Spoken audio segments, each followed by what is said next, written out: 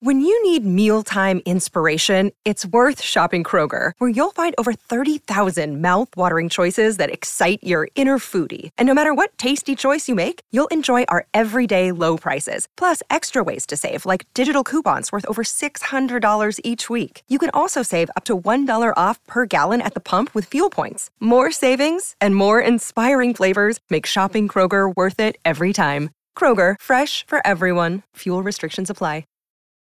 Your brain needs support, and new Ollie Brainy Chews are a delightful way to take care of your cognitive health. Made with scientifically backed ingredients like Thai ginger, L-theanine, and caffeine, Brainy Chews support healthy brain function and help you find your focus, stay chill, or get energized. Be kind to your mind and get these nootropic chews at ollie.com. That's OLLY.com. These statements have not been evaluated by the Food and Drug Administration. This product is not intended to diagnose, treat, cure, or prevent any disease. Another day is here, and you're ready for it. What to wear? Check. Breakfast, lunch, and dinner? Check. Planning for what's next and how to save for it? That's where Bank of America can help. For your financial to-dos, Bank of America has experts ready to help get you closer to your goals. Get started at one of our local financial centers or 24/7 in our mobile banking app. Find a location near you at bankofamerica.com/talktous. What would you like the power to do? Mobile banking requires downloading the app and is only available for select devices. Message and data rates may apply. Bank of America N.A., member FDIC.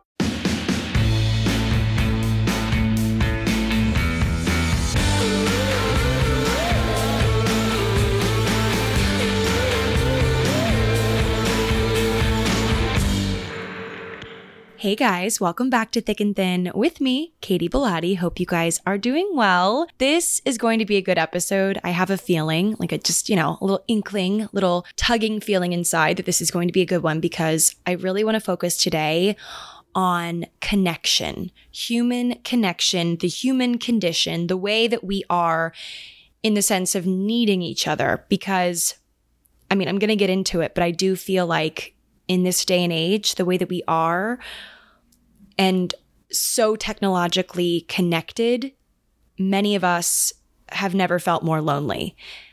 Though we have a lot of opportunities to connect with people on the internet and just, we've been exposed in recent years to more lives than any generation has before, we still are left feeling kind of lonely sometimes, or when we do feel little bursts of loneliness, they feel more crushing than I believe they ever have. So we're going to delve into that deeper in this episode.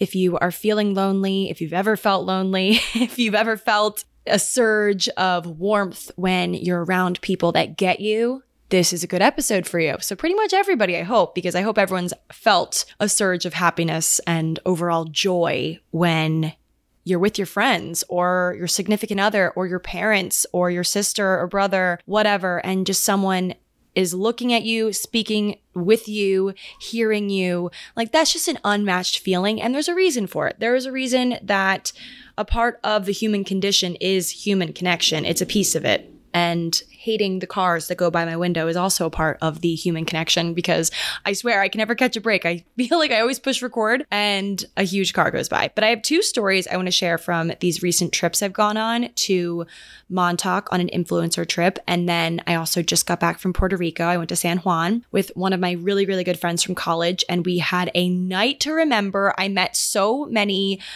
famous adjacent or famous people that are older than me that taught me so much wisdom. So I'm going to talk about that, but also a really unique dinner conversation I had while in the Hamptons with a bunch of girls who do exactly what I do on the internet.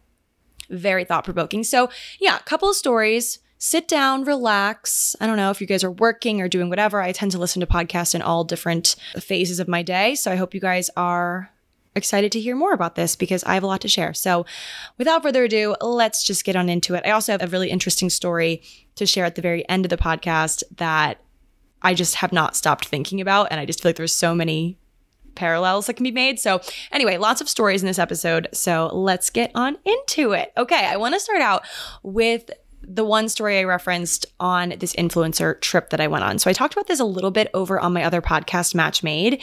You guys know I do this podcast with my friends Adam and Colby every single week, every Friday. And we talk about really what this episode's all about, connection and relationships and dating, but not even just dating. We talk about friendships too and work relationships and all sorts. And I honestly love it. It's my baby. We're about to hit 500,000 listens, which is huge for the program. So definitely give it a listen if you haven't already. But last week I touched very briefly on the influencer trip that I went on.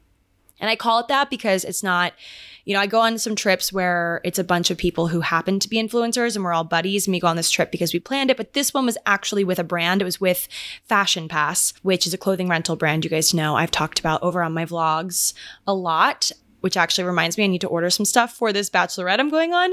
Really love the brand. So they collaborated with Gals on the Go, Danielle and Brooke's podcast, to bring out a bunch of podcasters to the Hamptons to preview some clothes, like do some stuff with the clothes, but also just to enjoy ourselves and really mingle with the team.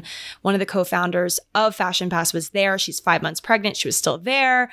It was so fun. It was a great trip. But one of the nights, this is actually something I recommend if you guys ever go on trips with people that you don't know super well. I mean, I knew a bunch of the girls, but the Fashion Pass team I didn't really know too well. And there was like a couple of girls that I'm still getting to know. And we played this game at dinner. We were at this place called CC.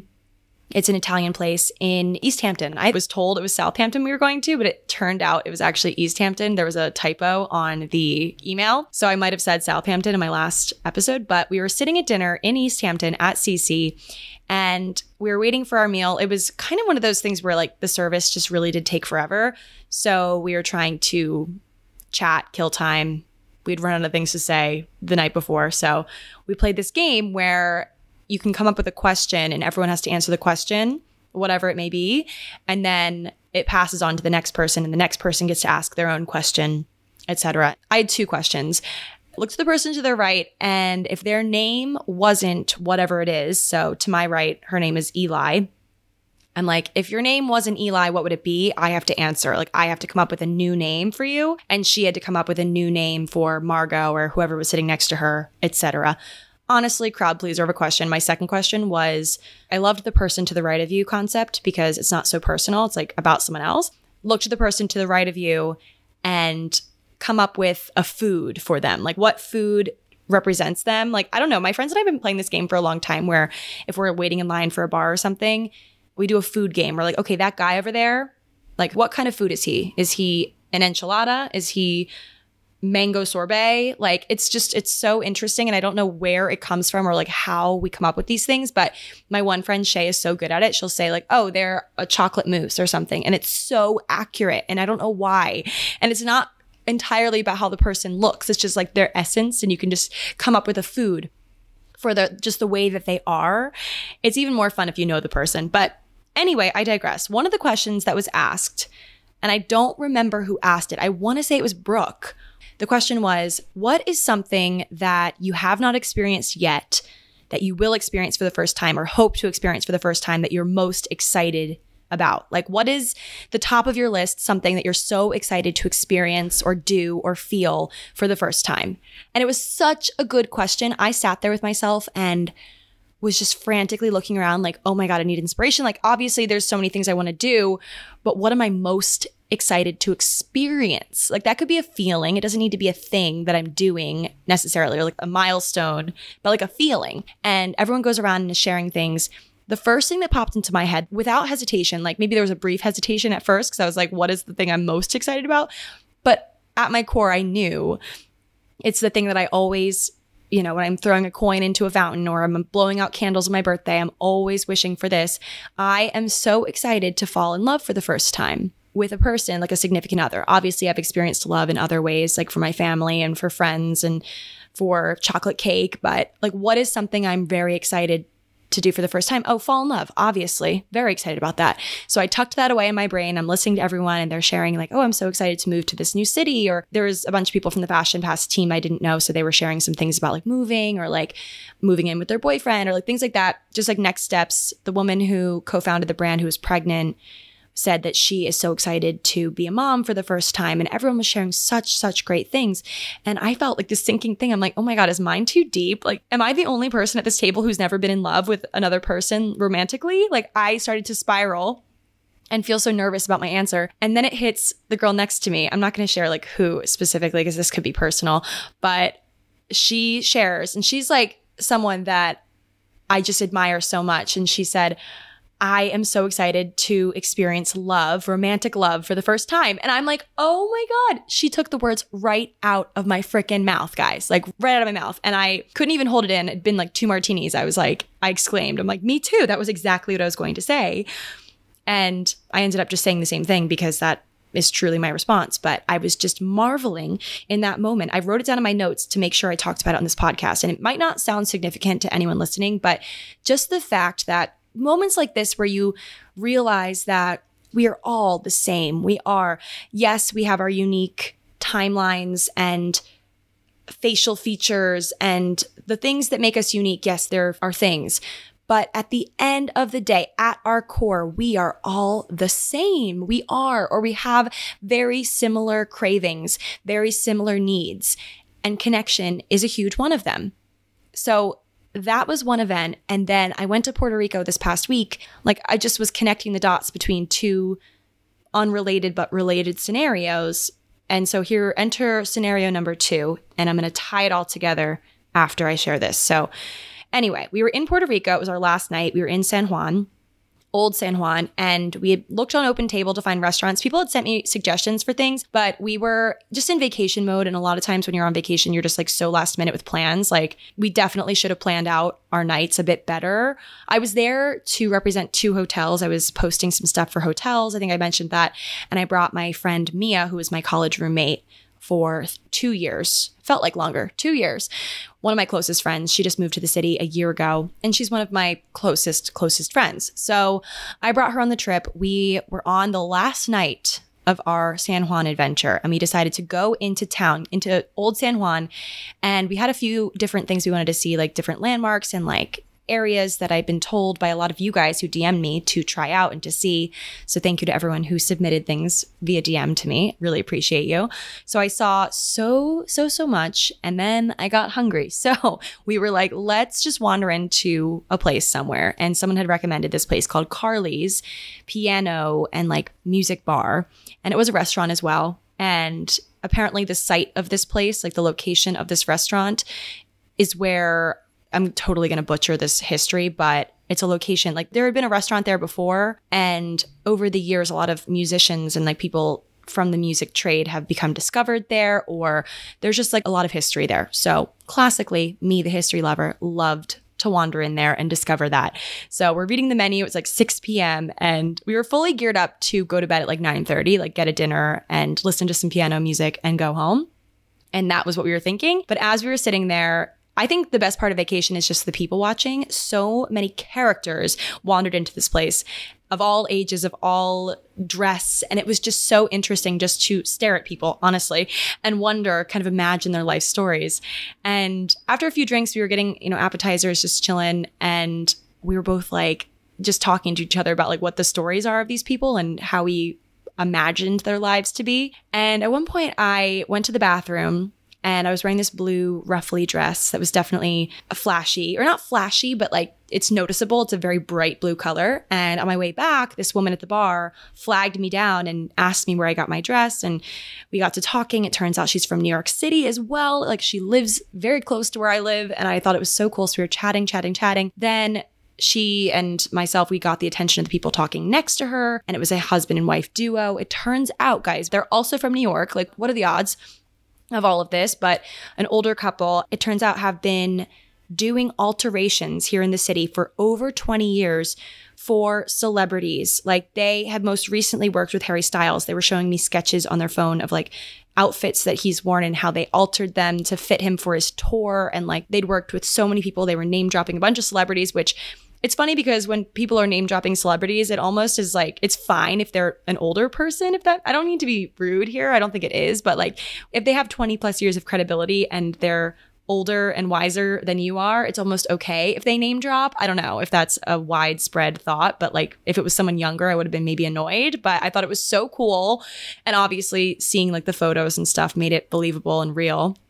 And they gave me their Instagram. I posted them on my story, but they were so, so cool. And then at one point, this guy starts playing the piano and Mia came over. We pulled up chairs next to these people, this woman at the bar who was telling me about her daughter and her love for gambling. And she's a little bit older as well. They were all a little bit older, like probably in their 60s.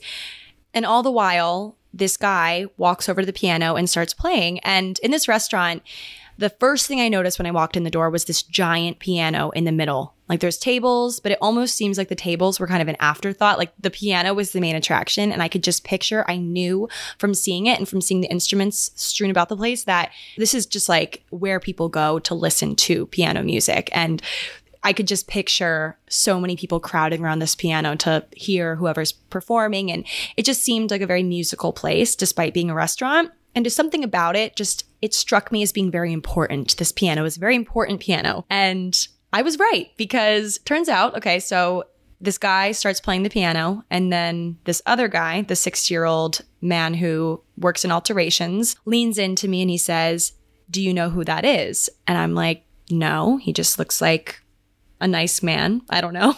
He had a very nice looking face, like very expressive and smiley and just friendly. You could tell, warm, friendly, wearing a t-shirt and just cut off little shorts, like nothing fancy. And he goes, "Well, that is Carly. He owns this bar, like restaurant bar, whatever you call it. And he used to tour with the Beach Boys in the 70s. Like he played piano and other instruments for the Beach Boys and went on tour with them and worked closely with the Beach Boys. My dad loves the Beach Boys. I grew up on the Beach Boys. I thought this was so cool. All the while, I would not have known any of these things if I hadn't struck up conversation. Well, I guess the woman at the bar, I have her to thank, but it was the kind of close-knit place where I would imagine we would have started talking to these people anyway, because the guy, actually, I didn't even mention this, but the man and wife alterations duo, at one point, the man's chair literally broke. This was before we started talking to him. His chair broke out from under him and he literally toppled to the ground and everyone in the restaurant sprang up to help him. And he totally laughed it off, handled it like a champ. Like I can imagine a bunch of men would be very embarrassed and overcome by this and not able to like enjoy themselves because of it. But he sprang right back up and ordered a drink and he was just my hero from that point on. So I knew we were going to be friends. And it turns out we ended up being friends because we took selfies. He told us so many stories about him and his wife who had been together for 30 plus years and met in New York City working at Giorgio Armani. Like it was just the coolest thing hearing these people's stories. And at one point, the pianist, Carly, comes over and is chatting with us and telling us about the bar and the history of the bar and his history working with the Beach Boys. And he asks if we have song requests. I asked him to play In a Sentimental Mood, which is my favorite jazz piano song by Duke Ellington. And I just love it. I like pulled it up on my phone for some reason. Like, I don't know why I didn't just say it. I think I was concerned that he might not know it, but like obviously everyone knows In a Sentimental Mood. It's a very like classic song by Duke Ellington, but he played it. He actually ended up putting like his own spin on it. It was almost like a remix of it and made it even more special. It was just such a moment where I'm sitting there in my blue, like ruffly little dress, holding a martini, sitting next to my best friend and all of my new friends that I just made who were far older than me, but we were all just like united in this moment of listening to this piano music just fill this restaurant. And it was just such a moment where I felt very happy to be alive and very happy to have this connection with these people who I don't know, literally don't know. So we ended up spending many hours there. Like way too many hours there. We went dancing afterwards and we're salsa dancing at this bar called, oh man, I'm going to forget what it's called, aren't I? Yep, I guess I am. It's just not coming to me, but it's on my story. I made a highlight for all the places we went in San Juan, if you guys are interested, on my Instagram page. But anyway, the takeaway from this second story is just the feeling, the rush you get when you connect with other people, perfect strangers, and you come to this common ground of understanding each other, even though there was like, I don't know, a 20-year age difference. No, more than that, probably a 35-year age difference between us.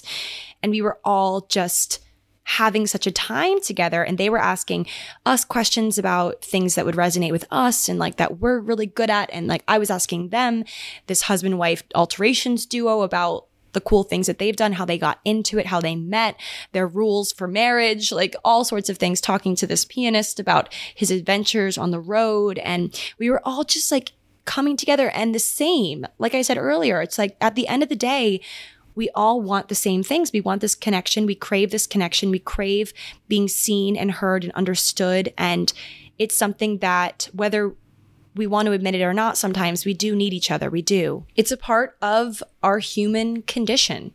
You know, I've talked about this before. It's generally just, you know, paraphrasing the human condition. I mean, obviously it's kind of self-explanatory, but it's that experience of being human, the good parts, the bad parts, the innate need that we have to be seen, loved, and appreciated. And we all feel it. And we are the only species that can actually articulate our feelings in words, in songs, in art. And we might sink into moments of thinking that we're alone in our feelings and our struggles, that we're the only person that feels this way or that way. But we really aren't unique in that way. We aren't. Everyone struggles. Everyone feels, even if they won't admit it. Everyone stops to ask themselves occasionally, am I happy? Am I content? Even in the moments where you think you would not even need to ask yourself that question, you're still, you know, confronted with this feeling of like, am I happy? Am I doing well? I don't even know anymore. Our life stories, the actual details, the meat of our life stories, the timing of events, and those more minor details, yes, we are unique and diverse in that way. But to their core, to our core as humans, we all contain compelling stories of disappointment and drama and pain and satisfaction and joy and happiness. At our core, guys, we crave connection. We are a social species, okay?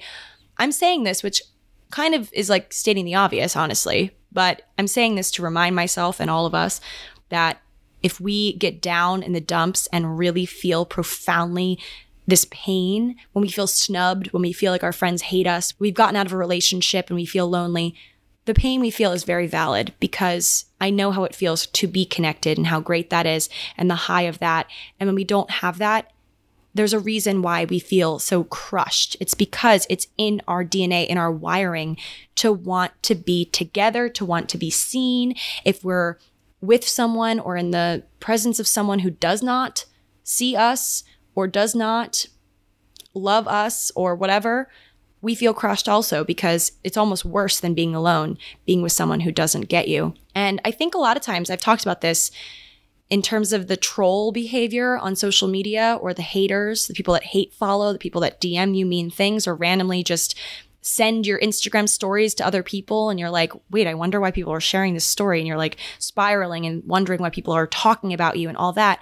I think a lot of it, the troll behavior, the behavior in when you don't like someone or you want to comment on why you don't like someone, it comes from not being seen and not being heard by them.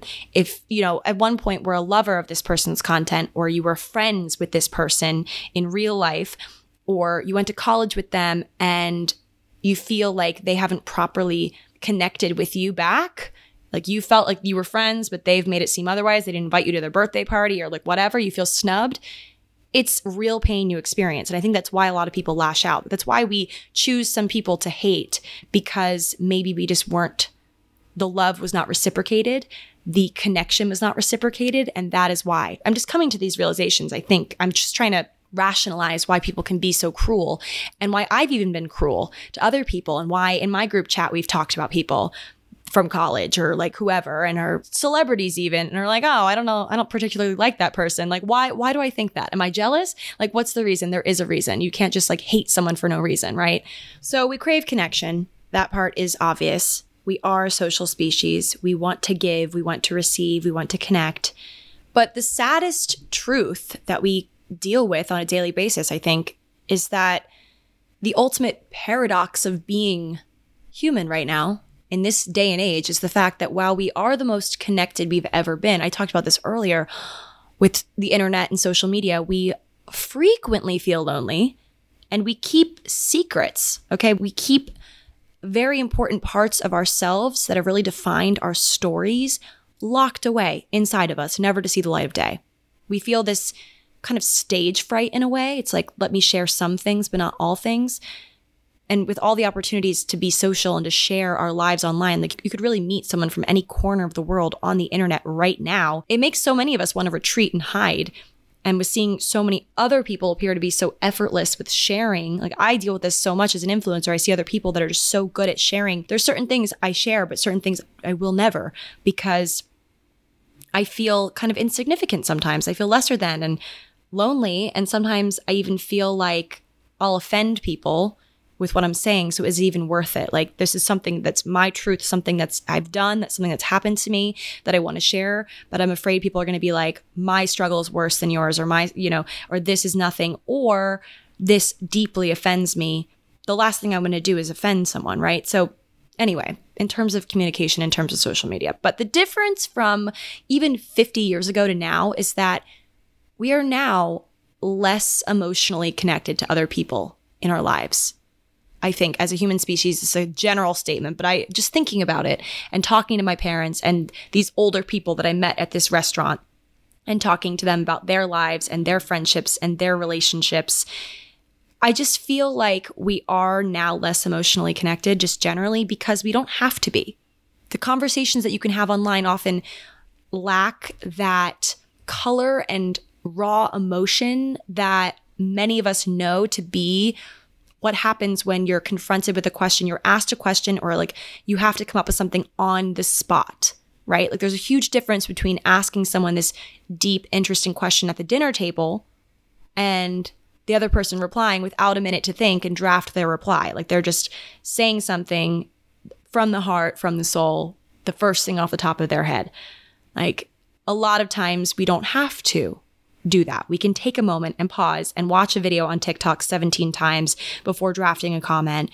And even myself, I think about having these deep conversations at these dinners, like I said earlier, and I've always, spoken and wondered, was that any good? Like what I just said, was that any good? I wish I could have a do-over. I wish I could have, drafted that, deleted it, proofread it, researched it, and perfected it before I said it. And that's the social media in me. That is lacking emotional connection because I can be whoever I want to be. I can say whatever I want to say on the internet. And I oftentimes wonder when I see really nasty or like very, there's two sides of it, like really, really profound, very interesting, or like really mean comments that really dig at someone's underbelly, like just hitting someone where it hurts. I wonder how long it took them to draft this comment, or how long they've been lurking and waiting for someone to do something remotely problematic so they could snap and draft this perfect reply and give it. And it's always like celebrity red carpet interviews that have the nastiest comments. And I'm like, this person was on the red carpet, did not know what reporter was going to talk to them, what they were going to say, and you are going to comment something so mean about this person's, like, unless it's deserved, don't get me wrong. I stumbled across this video today saying like Addison Rae's most awkward interview. And it was this red carpet interview with her boyfriend. And the interviewers were so like just uninterested in her. And she did the best that she could, but people were painting her as the awkward one. I'm like, she didn't have time to prepare for this. Maybe she prepared a few things like, oh, I'm excited to be here. But they asked her specific questions. And like when you're on the spot like that, you're going to be raw and real because you have to be. You have no alternative really, unless you're fed lines from whoever, or you practiced like an acceptance speech. You can always tell the acceptance speeches on the VMAs or wherever. I was just watching the VMAs that are highly practiced and the ones that just came right from the heart, like spur of the moment. I almost love when they stutter and they mess up because that's when you know it's real. Like that is what I crave, or what's satisfying to me. Like maybe it takes them a second to get their words out, but it's coming straight from the rawest part of them and not from notes that they've drafted. And this seems a little bit hypocritical considering I often come to this podcast with notes, but I promise most of it is just, my raw, real reactions and thoughts. Anyway, back to the connection of it all. We are a social species. We require relationships. We require this social cohesion. I've seen it said. I think that's like more of a psychological term, but the social cohesion, because being without it affects us so deeply. It affects our health, literally. I feel like when I'm going through it with friendship struggles or feeling very, very, very single, I think like I actually swell. Like I think like I literally blow up like a balloon. I have a physical reaction to it. I get stomach aches. Like when you feel like, when you're about to break up with someone, you get this like, I've never done it, but I've heard from friends, like you get this horrible stomach ache sometimes because you feel so guilty. In some situations, we feel actual pain that is equivalent to like literally a kick in the gut. It's in our DNA. Connection is as crucial of a need to us as food, as water, as staying warm in cold months. If you think about it, like a newborn baby that's literally just been birthed, can't speak, can't talk, can't do anything on its own. Like how would a baby survive without connection, without love? How would it even be made without connection? Okay, like I digress. But there's a reason why in so many languages we use terms describing pain when we talk about being lonely or outcasted, snubbed, whatever you call it. We say like, oh, they broke my heart. She broke my heart. He broke my heart. They hurt my feelings. Like we use pain verbiage to describe being lonely or without what we crave, what we want, that connection, being without love, support, someone to talk to, a shoulder to cry on when we really need one. The feeling of that or the feeling of not having that is similar to a physical pain. Even though there are days where, I want to be alone and in my room with a book and a blanket and a cup of tea, I know that if every single day was spent like that, I would just absolutely lose it. We need each other. We really do. I don't know about you guys, but I actually, and this could be one of those dramatic things, like I honestly, this is like a little sidebar, but my sister loves to say, she's like, I remember when I was 3 years old and this thing happened. I'm like, there's no way you have memories from being 3 years old. And I get mad at her for being dramatic, but I think I'm about to say something very similar in the sense of, I remember the first time I felt a friendship connection that I'd made on my own. Like, I'm not talking about the kind that's set up for you, kind of like where you're growing up across the street from people that your parents are friends with. And so the kids just like are thrown together because the parents hang out. So the kids are going to hang out, like that sort of thing.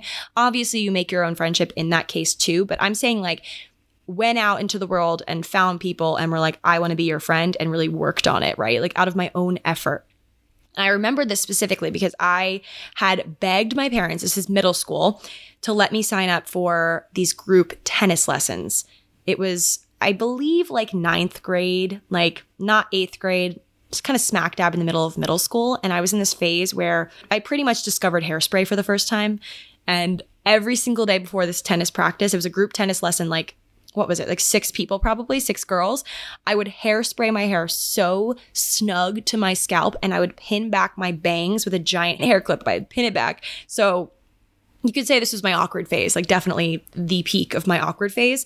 And I'd signed up for these tennis lessons because I'd loved watching the women on TV play tennis with their little skirts. Like I thought they looked so cute and were so badass. And I'd read some like teenage romance novel of the time, maybe like The Clique or something, where these like girls played tennis together. So you can consider me influenced by that classically, but I made a few friends while I was taking these lessons. There was like 6 girls, and I thought that they were so cool, and they all knew each other for some reason. So I think they'd taken lessons the year before, and I was kind of, the newcomer, and I was added to the group. So after a few weeks, I was just monitoring them, saying like niceties here and there and just like trying to get to know them. And I just had it in my head. I was like, I really want to be friends with these girls. Like they seem really cool. Not only just like the cool girls, but also they were very nice and funny and interesting and like all the reasons why you would want to be friends with someone.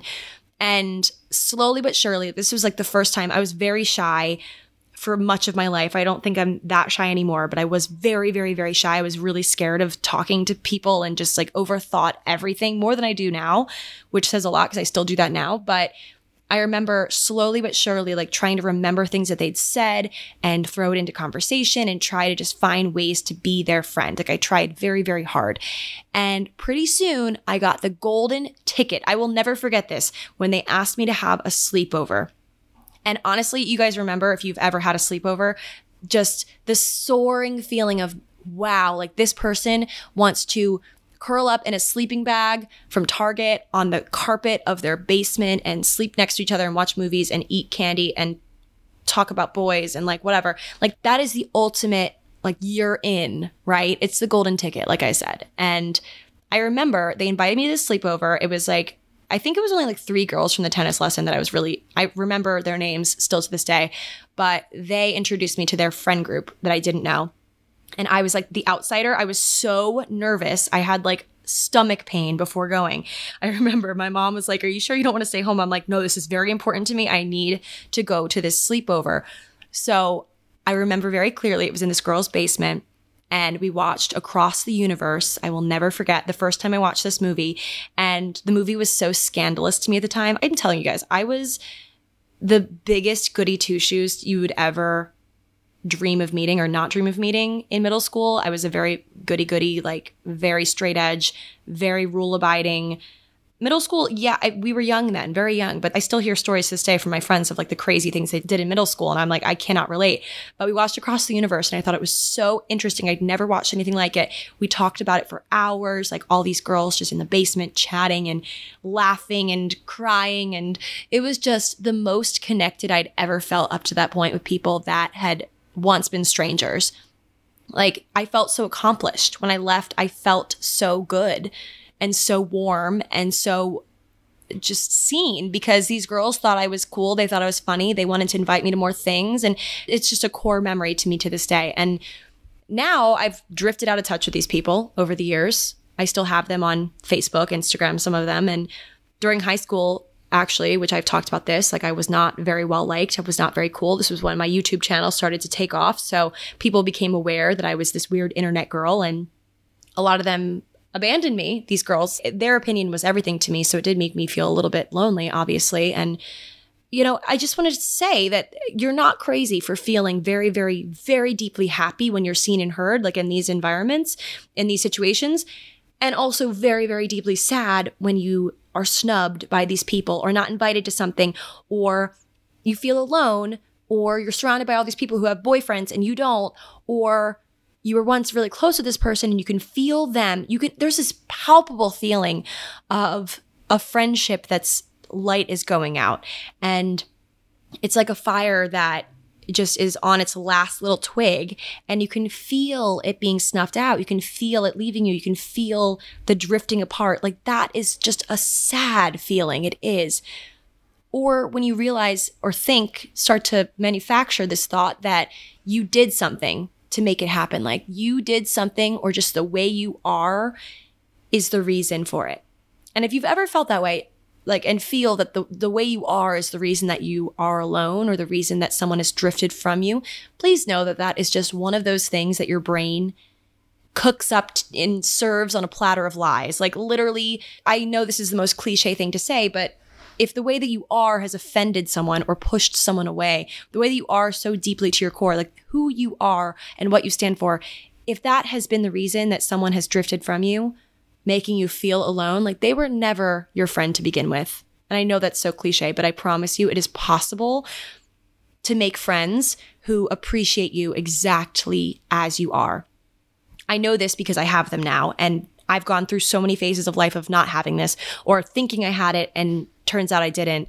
Like I was talking with Mia on our drive home last night from JFK and we were talking about these girls that both of us, like separately, different girls, were friends with in college and just like, you know, don't know anything about their lives anymore because either the friendship died in a dramatic way, there's been some, you know, friendship breakups in both of our lives, or just the drifting of it all, just moving and doing things. And we were both remarking over the fact that both of our college roommates from freshman year are engaged now. And it's just, right, obviously friendships fade, but the ones that are meant to stick do stick. I promise you, because I have found it. And who knows where these will go. Obviously, everything is just, I can speak from experience and experience only, but I know it's possible. And yeah, and it feels really good when you found it. And I have a whole episode on friendships if you guys want to listen more about that and about making friends in the city and things like that. I've talked about that quite a lot on here. But it's just a very powerful thing when you find someone and connect with them. And it's a really, really serious, real hurt that you feel when you're lonely and when you feel like a friendship has died. And that is just so valid. I just want to say that because even if it seems like I'm stating the obvious, I know someone out there just needs to hear that, needs to know it and be reminded of it maybe because it's all too real. So that is most of the episode, guys. I have one story I want to share that isn't about me, isn't about my life. I have to pull in something. And it's really interesting. And it's about connection and it's about birds. Very smart birds. And I know I talked about butterflies last week, so I'm really on an Animal Planet kick, it seems, but this is a very interesting one. You're going to find this cool. Okay. So top line, headline of the story. I'm going to get into detail, but if you have 5 seconds, this is the story. Scientists were trying to study birds in Australia, so they fit them with tracking harnesses, and the birds helped each other take the harnesses off. The birds outsmarted us. That is an actual quote by these scientists. So here's the story. Scientists in Australia thought they had developed an innovative new tracking device to help them monitor magpies. But these crafty birds had other ideas. New research published in Australian field Ornithology describes an experiment that just did not go as planned. A small group of Australian magpies, after being fitted with harness-like tracking devices, unilaterally decided to opt out.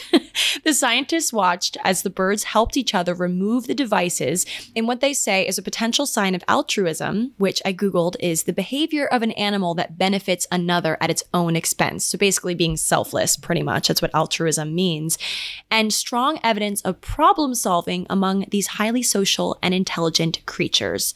So magpies, they're just like us. Scientists refer to this as, quote, rescue behavior, and it happens when a helper tries to free another individual in distress and with no obvious direct benefit to the rescuing individual. This sort of thing is common in ants, but it's also been documented in warblers who are known to liberate each other from sticky grandis seeds. They help each other out. So the purpose of putting these tracking devices on the birds was to learn more about the movements and social dynamics of magpies, like how far they travel each day, how their social behaviors are influenced by sex, age, rank, etc. But the study had a second purpose, which was to test the newly developed and unproven tracking device. So it was a new device. Most trackers are too big to fit on small and medium-sized birds, and small trackers tend to be limited when it comes to data storage, battery life, etc. So this new tracker that weighed less than 1 gram was designed to overcome all those problems. So it was attached to this. It actually looks like a mini backpack. There's a visual in this article I'm going to link. It looks like this little backpack that the birds would wear, and it was fitted to them. It would not hurt them, and it would recharge wirelessly, transmit data wirelessly, and detach with the use of a magnet. So they were so excited by this design, and it opened up so many possibilities for efficiency, etc. They were stoked. Okay, the scientists, they were very excited. So they trained a local group of magpies to frequent this outdoor feeding station, and 5 of the birds were fitted with the device. The harness could not be removed easily as it required a magnet, like I said, or some really good scissors. This thing was snug. It wasn't hurting them, but it was snug on them. So there was just no way that it would come off without the scientists getting it off of them. Things started to fall apart quite literally almost immediately. Within 10 minutes of fitting the 5th and final tracker on the magpies, an adult female without a tracker was busy trying to remove the harness from a younger bird, eventually succeeding. This pattern was repeated in the following hours, and by the 3rd day, the final 5th tracker had been removed from a dominant male. The scientists weren't sure if the same individual, the same bird, removed all the harnesses, she was just a smart one, obviously she's a girl, or if others chipped in to help, but they said it's a possible sign of rescue behavior, because in order to have their harness removed or to remove a harness, the birds had to willingly want to help other individuals and also accept the help. A bird that's gnawing at the back of another bird trying to get the harness off, the bird that has the harness on needs to let the other one do its thing, right, to free it. So it's interesting that it had the capacity to do that. High intelligence and problem-solving abilities are often observed among social species. Cooperation in these contexts is good as it boosts an individual's chance of survival within the group, and groups do best when individuals are obviously strong and healthy. For magpies, who live in groups with as many as 12 members, these cognitive traits allow them to collectively defend territory and communally raise young. So they're a smart species because they look out for each other, and they're intelligent enough to know the importance of doing that. Right? But anyway, how interesting. The team did not get the data they wanted, but their experiment still yielded interesting results. Their new paper also demonstrates the need for small pilot studies because you don't always get what you expect. Very interesting article. I'm going to have it linked. It's an Australian article from Gizmodo. But I just thought that was so interesting. The birds outsmarted the scientists. Birds, okay, how big is the brain of a bird, right? Very small, obviously, when you put it next to a human brain. But the fact that we're all the same in wanting to, look out for each other, connect with each other, have this need to make sure everyone's doing okay so we can collectively survive, checking in. And it's just so interesting. I thought this story was just a really good way to end this podcast episode on connection and just talking about the importance of it and how even birds know the importance of it and know what could potentially happen, what potentially harm us if we don't have it. So I guess if there's any parting remark I want to say on this topic, it's, it is important to find your people. It will be hard in many instances. It might feel like it's impossible, but I promise it is possible. And you just have to stay optimistic. Because obviously, I've met people and I'm like, wow, this is going to be like my best friend ever. And, a lot of times it doesn't pan out that way because obviously you have to feel mutually about it and mutually put in work. Like a friendship is one of those doors that swings both ways. It's like you need to push and pull and give and receive both ways. Like you need to be open on both ends of it. But it's just a matter of trying enough times that eventually it'll work out. I feel this way about dating apps and about romantic stuff. Like I know I can't let my optimism go. I can't let my sense of wonder go because with it is all chance of survival. Like that's so dramatic, but I know that the more you try, it's going to work at some point. You're going to swing and miss a lot, but it is worth it in the end because you do feel so much better when you have community. And that might not even be a romantic relationship. Like I've barely talked about romantic relationships in this podcast because I don't think it's like that is definitely something I want. Obviously, I talked about that a little bit earlier and wanting love, but I also know that I have love. I have a lot of love in my friendships, in my relationships with my family, and with those I work with. I am surrounded by a lot of love and it feels really good, but I've worked for that love. I have, and it's hard, but it's so, so, so worth it. So if this is like the push you needed to go out and make some new friends, get on Bumble BFF or something like that, then do it because I promise you, like you're not crazy for wanting it and needing it, and you should just give it a try. Anyway, that is my episode, guys. Hope you all enjoyed, and I will talk to you guys next Thursday on another episode of Thick and Thin. Thanks for listening. Bye.